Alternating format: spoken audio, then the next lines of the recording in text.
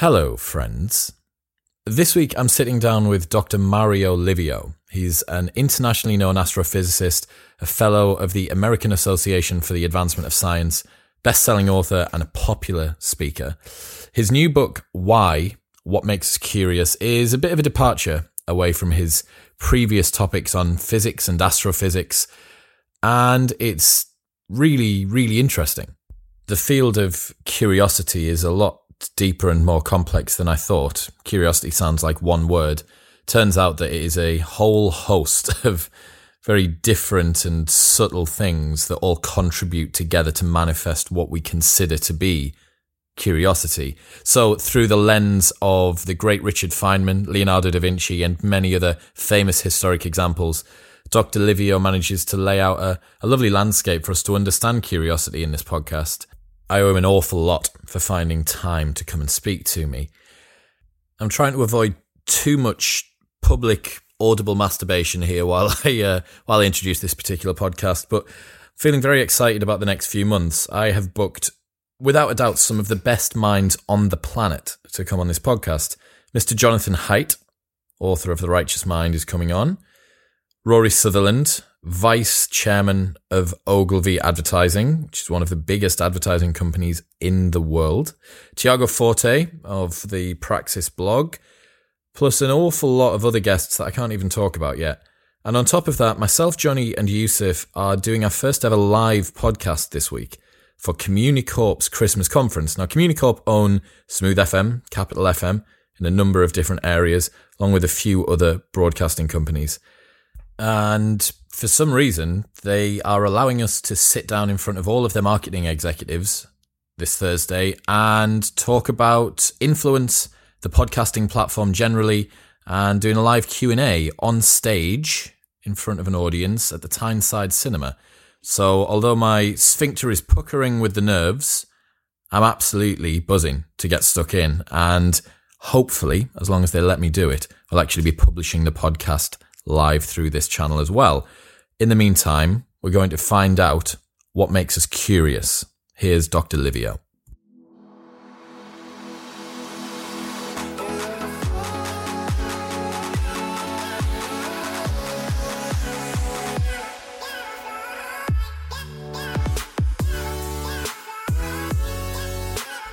Mario Livio, welcome to Modern Wisdom. How are you today?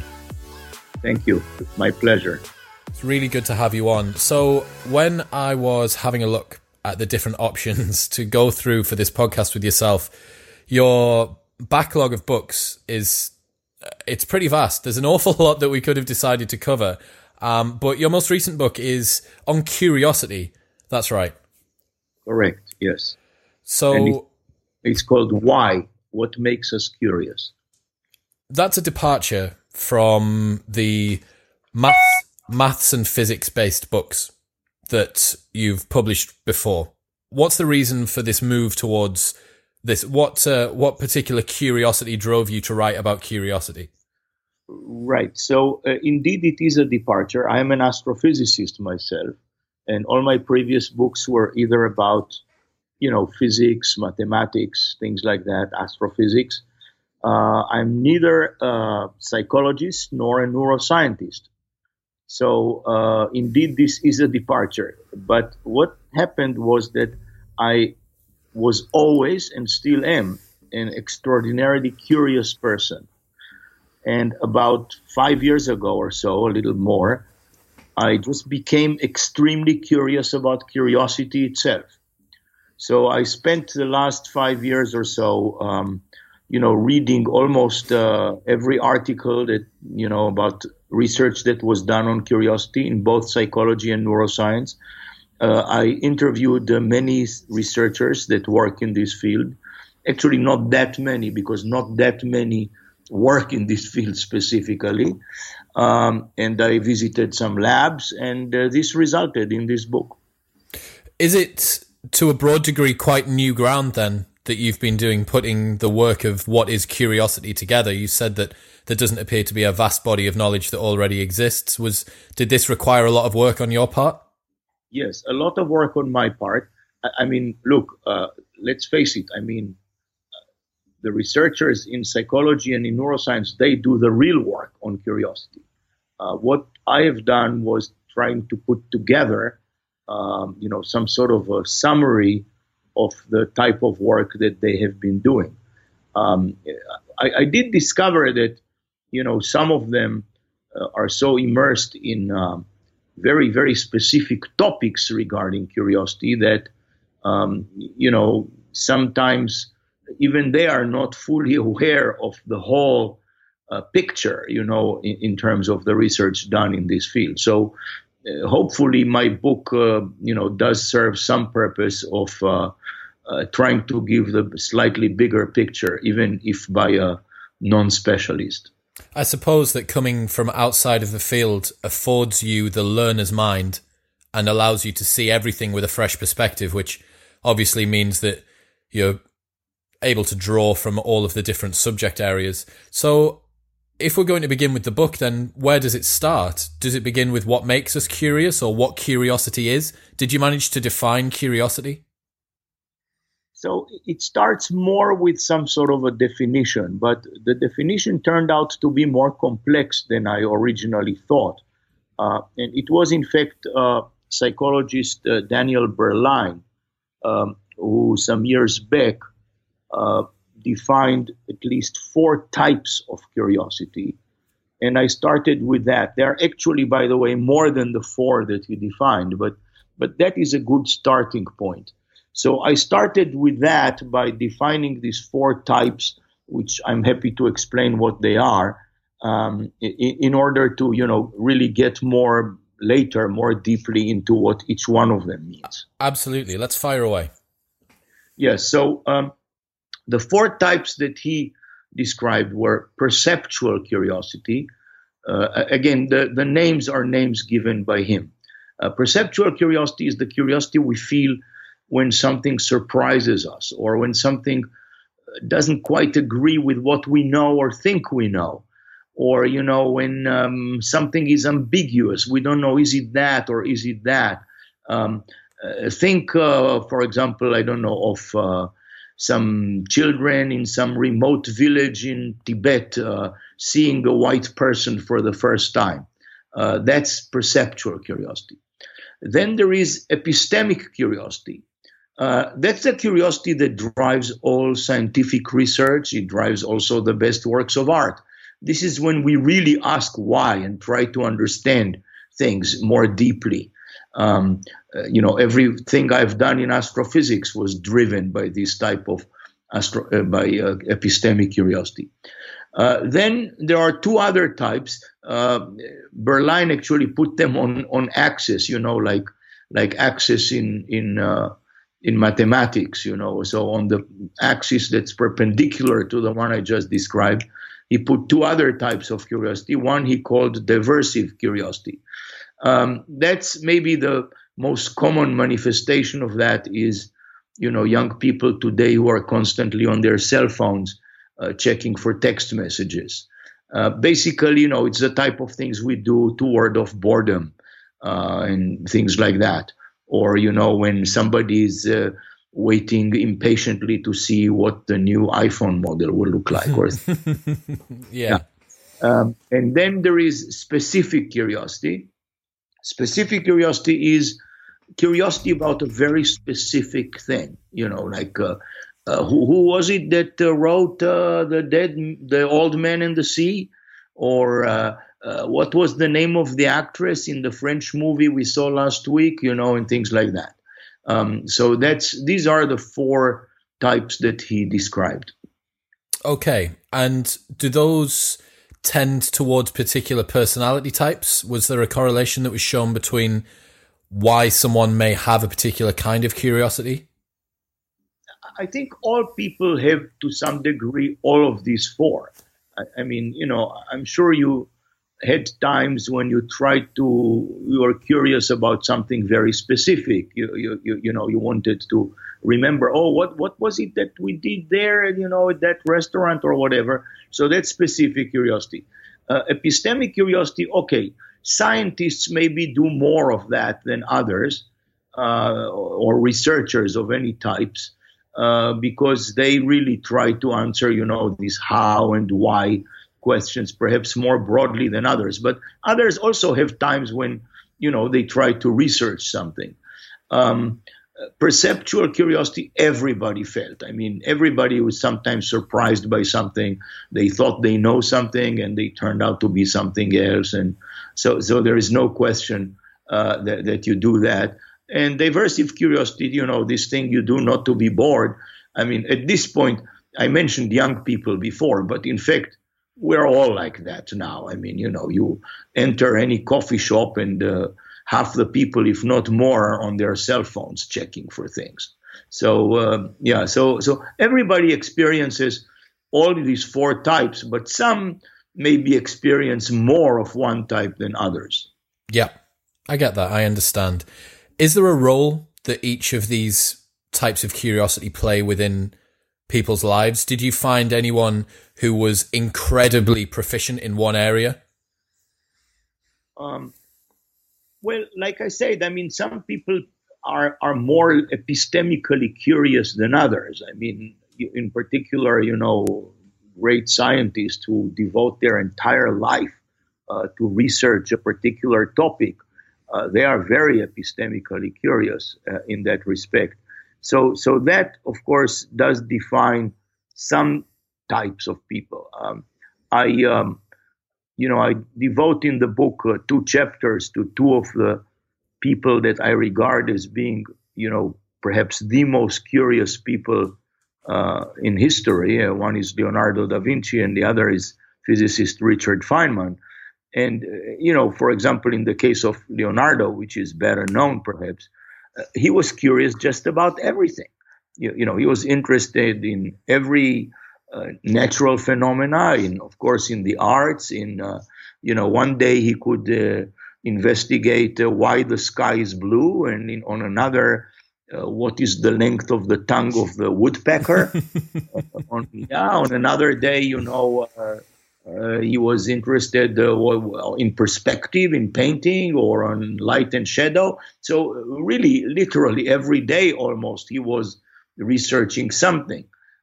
So there aren't too many people like that, quite like that. There was only one topic, by the way, which he wasn't interested in, that was politics. Is that true? Yeah, and that was very wise on his part, because I remind you, he lived at the same time of the Borgias, and they basically killed everybody who was interested in politics. He, on the other hand, managed to get funded by them. So clearly this was very clever on his part. You think that was a conscious choice by Da Vinci to avoid getting himself embroiled in a potentially existential threat by using his cognitive capacity to actually get stuck into politics? I'm sure it played some role in that. I mean, it is also true that, history wasn't too interesting for him compared to other topics. But yes, politics, he definitely wasn't. And I believe that conscious choice, played a part in that. So you touched on Richard Feynman as well. Why? Yes. What made him a good case study for curiosity? So look, Feynman, first of all, okay, he was an incredible physicist, of course, Nobel laureate in physics. So first of all, in physics itself, unlike many others who are very focused in a particular field of research, Feynman worked in every area of physics. He almost didn't prioritize. He could one day work on quantum electrodynamics, which, is this theory of the subatomic world and light. And on another, he could work on, the friction between our shoes and the floor, things like that. So really very, very different topics, and they all seemed interesting to him. So that's one thing. But in addition to that, he was a bongo drummer. Even went to Brazil to study, drumming. He was an expert in safe cracking, for example. Was he really in breaking into safes? Yes, yeah, he was. Why? And also, even at one point, he had a friend who was Jerry Zorthian, who was a painter, and he wanted to learn how to draw. So he came to this agreement with Zorthian that one week he would teach Zorthian physics, and the other week Zorthian would teach him how to draw. And they did this for about a year or so. So it was even interesting in drawing. He was interested in biology.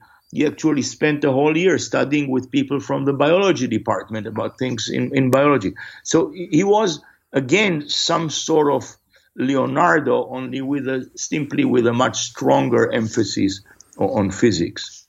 That's absolutely fascinating. That I knew Richard Feynman was a very interesting individual, and I've looked into the Feynman technique, as many of the listeners will know, is one of the particular approaches that me and some of the other co-hosts are using to try and remember books and remember what we learn. But I didn't realize just how broad and how deep his curiosity went. Yeah, he basically said, he literally said once, that everything is interesting if you go deeply enough into it. That's a very good way to put it. So what do you think drives people to be curious? Are we evolutionarily programmed to be like this? Is it more of a cognitive motivation where we realize that what's at the end will be rewarding and worthwhile if we continue to pursue our curiosities? So, well, first of all, there is no question, right, that curiosity developed as an evolutionary thing. I mean, people had to be curious in order to survive. I mean, you basically had to know that you cannot just walk off a cliff and supposed to, continue your life undisturbed. So people clearly, curiosity in itself developed as an evolutionary tool. Now, having said that, we know that there are huge differences among different people in their curiosity, both in terms of the things they are curious about and the intensity of their curiosity. So in that, again, there have been many studies done on this, in particular studies with identical twins reared apart, which were done. Because, then you can find all kinds of differences that are not genetic, yes, genetic. And curiosity, like all psychological traits, has a strong genetic component, about at the 50% level, which means, if your parents were very curious, your grandparents were very curious, you're likely to be a very curious person too. So about 50%, that's that. But that, of course, leaves the other 50%. And the other 50% is, of course, determined by everything around you. It determines by which kind of house you grew up in, by your parents, by your siblings, by your teachers in school, by your pastor at church, in what country you were born, at what time, and so on. So all of those things, of course, determine both the things you are curious about and the level of your curiosity. That's really fascinating that it's 50-50.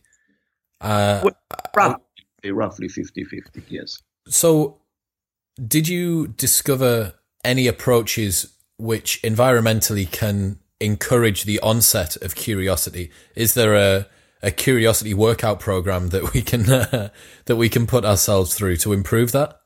Yes. So look, I mean, my book was intentionally not written as a how-to book. Yeah. But of course, I found all kinds of things while researching, and there are things that one can do to enhance curiosity. In particular, I'm asked this type of question, about what do you do to make your children more curious and things of that nature. So there are some things you can do. One is to ask many questions. The other is to answer questions, but to answer them in a particular way. I'll give you an example. Suppose that you have a 5-year-old girl who asks you why birds can fly and we cannot. It's a good question. Good question. Yes, and so instead of trying straight to answer the question, you can do the following. You can say, why do you think that birds can fly and we cannot? And the girl may come up with some idea. For example, she may say, oh, well, maybe because birds are small and light and we are big and heavy and we cannot fly, right? That's a legitimate answer to this. Mm-hmm. So then you would say, oh, yes, so let's see if that's correct, because if this is the reason, then that would mean that there are no birds that are heavier than us, right? So you say, okay, so let's try to check if there are birds that are heavier than us. And then, you can sit with a girl next to a computer and try to do a search, find out, and this. So you see, by having a conversation going this way, you can encourage epistemic curiosity, for example. Another thing that you can do and actually should do is that if you want to, again, try to encourage somebody or, enhance their curiosity, is to start with something that they are already curious about, instead of starting with something that you think they should be curious about. I'll give you again a couple of examples. Let's say in the case of children, okay? So suppose you think that children should know that the earth has gravity, there is such a thing as force of gravity, and gravity makes things fall towards earth and things like that. Now, if you take a 5-year-old and try to explain to him or her that from what I just said, that may bore them to tears.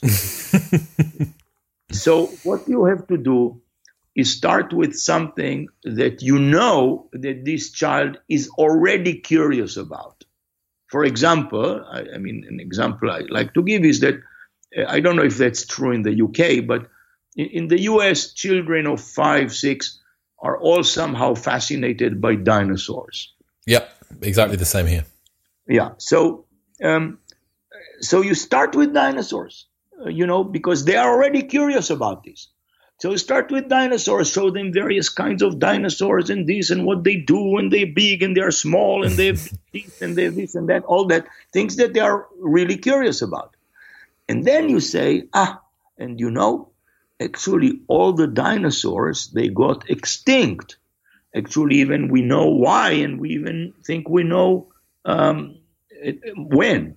They got extinct some 66 million years ago, and it came because some large rock, an asteroid, hit the Earth. We even know where it hit, somewhere in the Yucatan Peninsula in Mexico. So, and you know why that rock came to Earth? Because the Earth has this gravity which attracted this rock, which then accelerated towards Earth and hit it.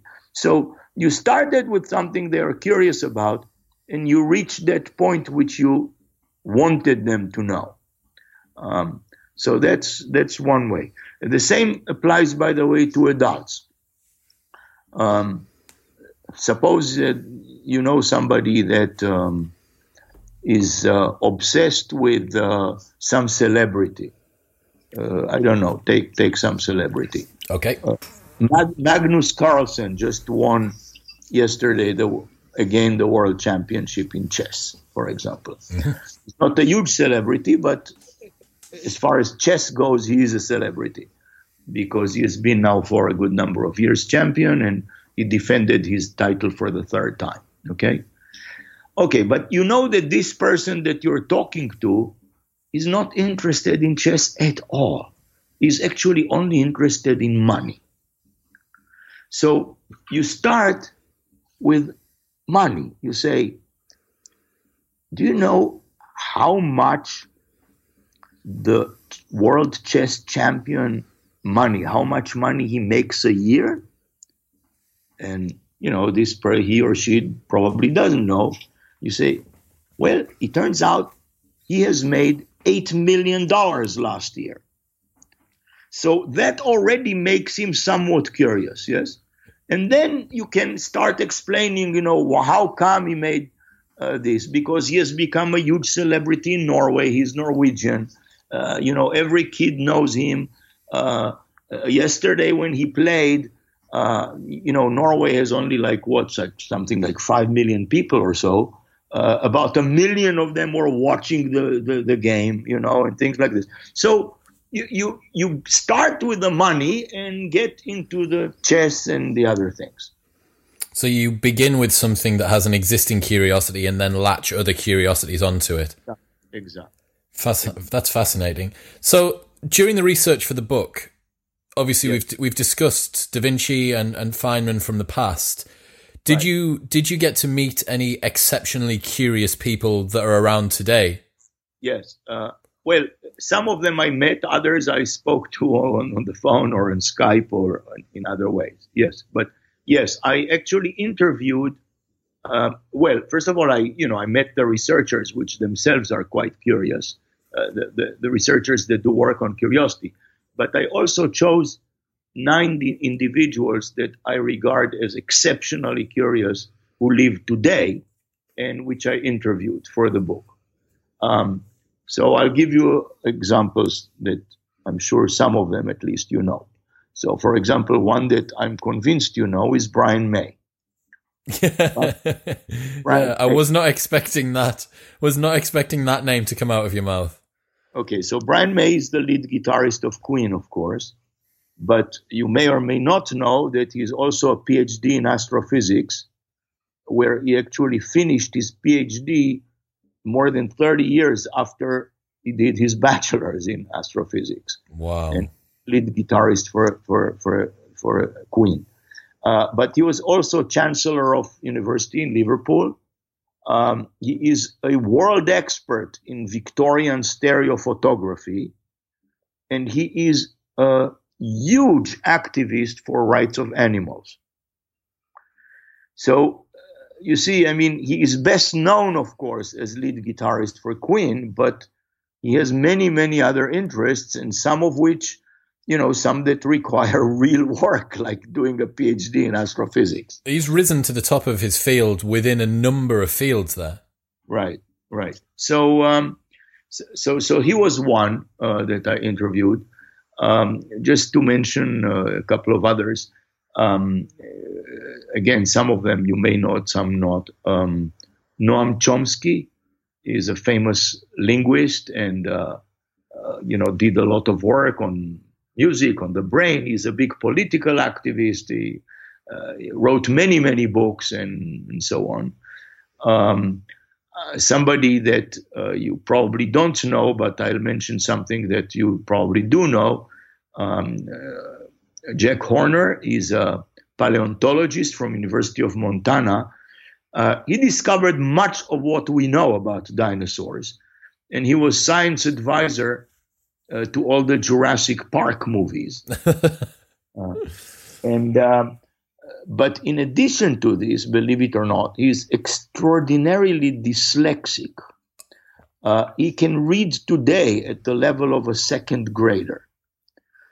And, when I asked him, but how is it possible? I mean, you're such a leading researcher. How is it possible that, you can hardly read? And he told me, you know what? When you do everything first, you don't have to read that much. So, so that's what was in his case. He tried to do everything to be the first who does that. Yes, another person from the UK that is fairly well known in the UK, and if not, should be even more well known. That's Lord Martin Rees. He's also Astronomer Royal for Britain. Again, a person who, of course, did a lot of work in astrophysics, but also wrote things about risks to humanity. In fact, founded a center for risk study, has recently published a book about the future, and so on. So again, very interested in many topics. So 9 people like that. Well, that's such an eclectic mix of interests, I guess, could only be driven by this furious level of curiosity. A couple of names that some of the listeners may know, and you may as well, who come to mind. Brett Weinstein, brother of Eric Weinstein. I don't know him personally, no. So Brett is an evolutionary biologist, and Eric, who's his brother, is the managing director of Teal Capital. And on his most recent podcast that he did with Joe Rogan, he went from about as deep knowledge in cephalopods and octopuses as I could have imagined to playing the harmonica to talking about Native American music, how the ukulele had moved around different areas of the world. It was such a diverse range of interests that he'd obviously taken to the absolute end. He knew as much about them in a field as anyone who was an expert would do. And I think that kind of polymath approach, it's just so interesting to people nowadays. And there must be a complementary mechanism whereby people who are specialists in one field open up pathways to have greater understanding in others. You know, yourself as a perfect example, having doubled down in physics and astrophysics for so long permitted you to, I'm not going to put words in your mouth. I doubt that the book was easy to write by any means, but I'm sure that there were a number of skills and curiosities which had aided you from your past in writing this book in the future. That is correct. In particular, research methods and things like this, and the love of research. In fact, in all my books, the part that I enjoy the most, actually, in writing books is actually the research part. When I do all the research work, because I am sort of by nature a researcher, and that's the part that I really enjoy. I enjoy that more than the act of writing itself. I enjoy studying about all these things. And this is also why, by the way, my first book was straight on astrophysics, but all the following 5 books were all not precisely on my, day-to-day work, because I decided to work on things that were somewhat different from my everyday work, because that allowed me to do more research on them. Because if you'd been doing things on your day-to-day work, you would have known everything already. Yeah, the first book, all I had to do basically is take my daily work and try to put it, in a language that it would be understandable for a layperson. But I didn't have to do a lot of research for that. But in all the following 5 books, I had to do quite a bit of research on each one of those books. And of course, more than most actually on this last book, Why? What Makes Us Curious, because this was really outside my field. So you afforded yourself the luxury of being able to research into new fields. I can draw a little bit of an analogy there between your profession and mine. So I've run nightclubs for 12 years, and often when I have a night off, my friends will message me and say, "Oh, you're off tonight, man. Like, do you fancy coming out with us and going on a night out?" And I'm like, "No, that's not what I want to do. That just feels like me going back to work." Yes, I understand. So during the writing of the book, were there any real surprises or anything that you didn't expect to discover which you came across? Yeah, there were quite a few surprises. I mean, first of all, I wasn't aware of these different types of curiosities that I mentioned. I thought of curiosity as one thing. But what I discovered in particular was that there is a big difference between perceptual curiosity. That's the curiosity when we're surprised or something, doesn't agree with what we think we know. And epistemic curiosity, that's what drives research. First of all, in terms of the psychological state in which they put us, perceptual curiosity, the thing that surprises us, puts us in a state of unpleasantness, in an aversive state. And the curiosity is the mechanism that tries to get us out of the unpleasant state. That's the way that one works. On the other hand, epistemic curiosity actually puts us in a state that is pleasant. It's a state of an anticipation of reward. Like when you are expecting somebody to give you a piece of chocolate, or when you see a movie you wanted to see for a long time before that. So they are very different in terms of the psychological state. But since we now can also do research in neuroscience, and scientists have done that, meaning they take people, they stick them into functional MRI machines, and they make them curious in a certain way, and they see which areas of their brain are being activated.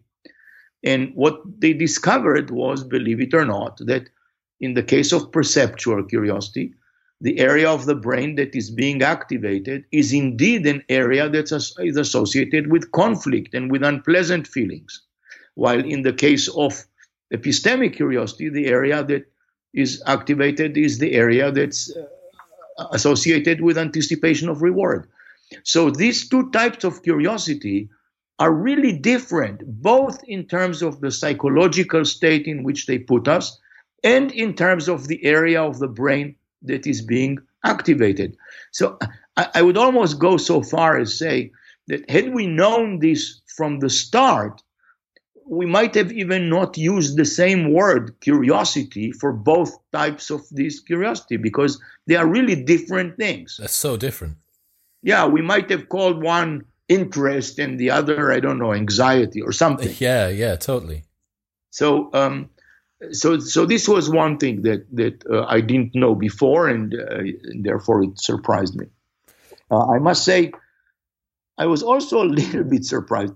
You see, to me, curiosity was a very big thing. I mean, like I said, because I was always so curious. So I always thought and still think that, this drives almost everything we do. I mean, you don't read a book unless you're curious about this. You don't see a film unless you're curious about this. You don't listen to this podcast unless you're a little bit curious about this. And you don't even engage in a simple conversation if you are not a little bit curious about the topic of the conversation, right? So, and of course, curiosity drives education. It drives all the basic research. It drives, some of the greatest works of art and all that. So to me, this was a huge thing. And yet I was surprised that among psychologists and neuroscientists, for example, relatively a small number of people devote really all their work to the study of curiosity. I guess, maybe had I known more, I should have expected this, because the thing is that people, for example, who do neuroscience, the field is so vast, for example, there is a huge number of them who study how can you help in the case of Alzheimer's disease, things like that. And so that the number of people who actually regard curiosity as their main focus is relatively not a huge number of people. So that was another surprise for me. It's a subsection of a subsection within a discipline, isn't it, I suppose? Right, that's right. So one thing that I've found quite interesting was the point on the fear that certain types of curiosity give us. And I can think to 50,000 years ago, 100,000 years ago, hunter-gatherer tribes out on the plains, and too much curiosity or seeing something that's new, really the only successful way to interpret that would be a potential threat. Because if you didn't interpret a new or different looking bush or a new or different looking animal as a potential something to be anxious or fearful about, the chance of you walking over to it and being killed means you're dead. So if nature is able to discriminate us away from that kind of curiosity, piquing our interests to go and look at more, we actually have a better chance of surviving. Because if you run away from the animal and it wasn't dangerous, then you don't really lose anything. But if you go towards the animal and it is dangerous, then you're dead. Right. So you touched upon the right thing, but you didn't say at the end the most important thing, which was that it was through curiosity that you actually can overcome the fear. Uh, you see, because by learning more about that, you are much less fearful of it. So yes, you see something new, this puts you into this surprised mode, or this unpleasant mode. But then if you're curious about it, you discover more about this, and that's how you overcome the fear. So I actually coined this phrase in the book: curiosity is the best remedy for fear, which I'm kind of proud of, even though I discovered I wasn't the first who formulated something along these lines. Um, so the idea is that we are really very often, things we are afraid of are things we don't know enough about, or know very little about. I mean, this caused all kinds of racial things and social things, and so on. When there is a group of people that are different from you, and in some ways, and these people, as long as you don't know anything about them, you might be fearful about them. If somebody just, currently there is worldwide a big immigration problem, right? If somebody would come and tell you, oh, well, all immigrants are terrorists, then, you are very fearful. But once you become a little bit more curious about this, and you discover that this 70-year-old woman who is crossing borders with his 3-year-old grandson, because she wants to somehow run away from all kinds of atrocities, she's really not a threat to you, and she's not a terrorist. Neither is her grandson. So by putting your curiosity to work, by understanding more, by learning more about things, you are much less afraid of them. Curiosity, oddly, is kind of cause and effect in this situation, then, to one degree. That's right. That's right. So what else? Were there any other surprising revelations that you came across as you went through the research for the book? Well, there are surprises that are associated with particular people. When I looked for these extraordinarily curious people, I mean, you mentioned some people that do a number of things. Another person, for example, that I interviewed is Fabiola Gianotti, who is the Director General of CERN. That's the European Center for Nuclear Research. She actually led the group of thousands of scientists who discovered this subatomic particle, the Higgs boson, a few years ago. But believe it or not, the first degree she did in university was in music. And she is an accomplished pianist to this very day. She really loves music. She still plays, listens all the time to music. She is also an avid cook. She loves to cook, and she sees similarities between physics and cooking, because there are certain rules, but there is also creativity. So you discover all these things about people you didn't know. I interviewed this woman, Marilyn Vos Savant. She's a person that actually did not finish even her undergraduate degree. She went for a couple of years to university, but then stopped. But she is the woman with the highest ever recorded IQ. Really? In fact, the IQ tests don't really even work when you get to those numbers. But how high was it? 228. Oh my God. Yes, she has a recorded IQ of 228. Just so that you appreciate that Richard Feynman, one of the greatest minds in physics ever, is 125. She is 228. And she, and even though she has no formal education, she knows a lot. She actually has a column in a weekend magazine where she answers questions in mathematics, in logic, in linguistics, things like that, and so on. So again, you hit upon these people that you may have heard about a little bit, but you talk to them and you realize how interesting this all is. Is speaking to someone with an IQ which is that high, even as someone who is an accomplished intellectual like yourself, does it feel a little bit like sort of standing at the feet of giants? Well, yes. We all stand, of course, on the shoulders of giants. This is famous Isaac Newton quote. He said, if I've seen farther than others, it's because I stood on the shoulders of giants. Some people claim that this was a little bit of an ironic remark made to Hooke, whom he wasn't in particularly good relation with. But interestingly, let me just mention this as a side remark. Brian May, whom I did interview, is the living person who looks the most like Isaac Newton. Just visually. If you've ever seen a picture of Newton, yes. Both the hair and the nose and he really looks like Isaac Newton. Do you think that was a conscious choice?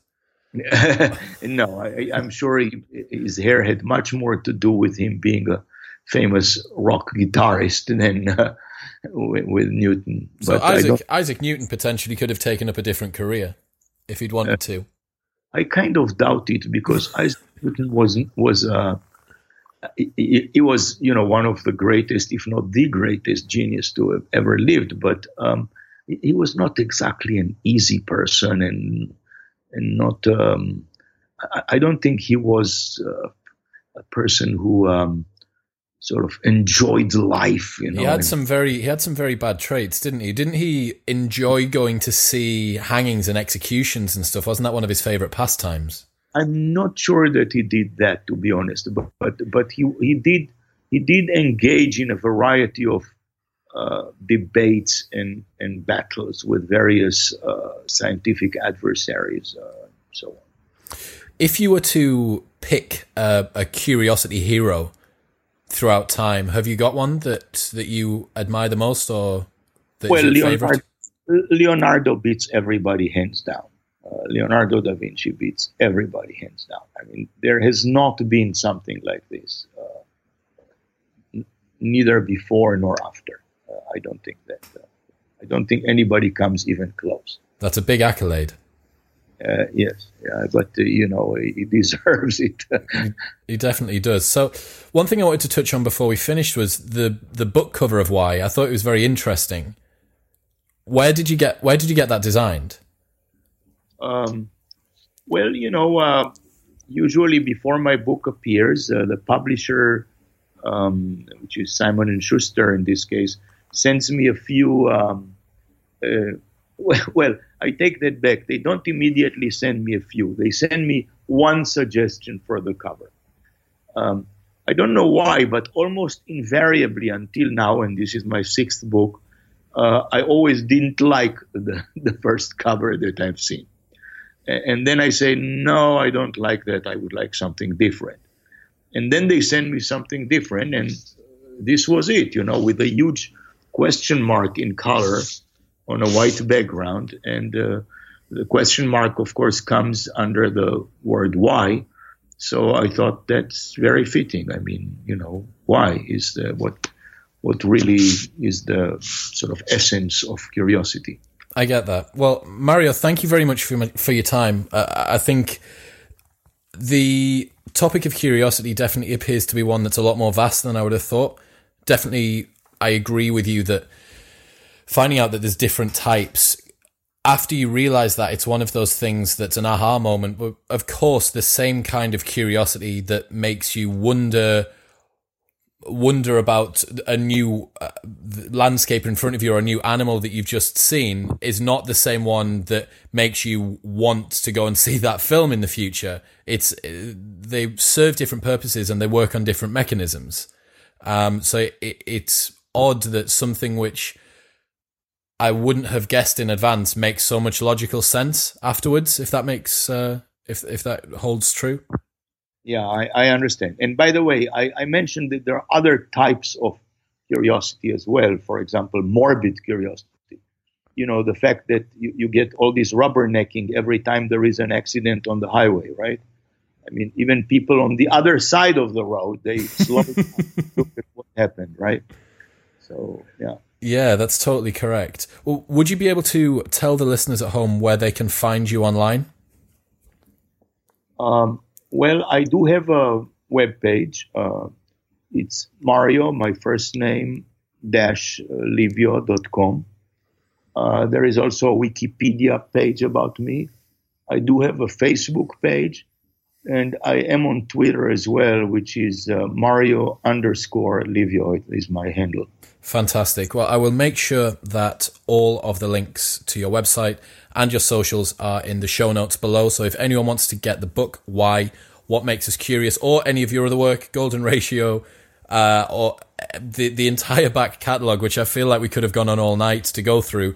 But I really appreciate your time. Thank you very much for coming on. Thank you for having me.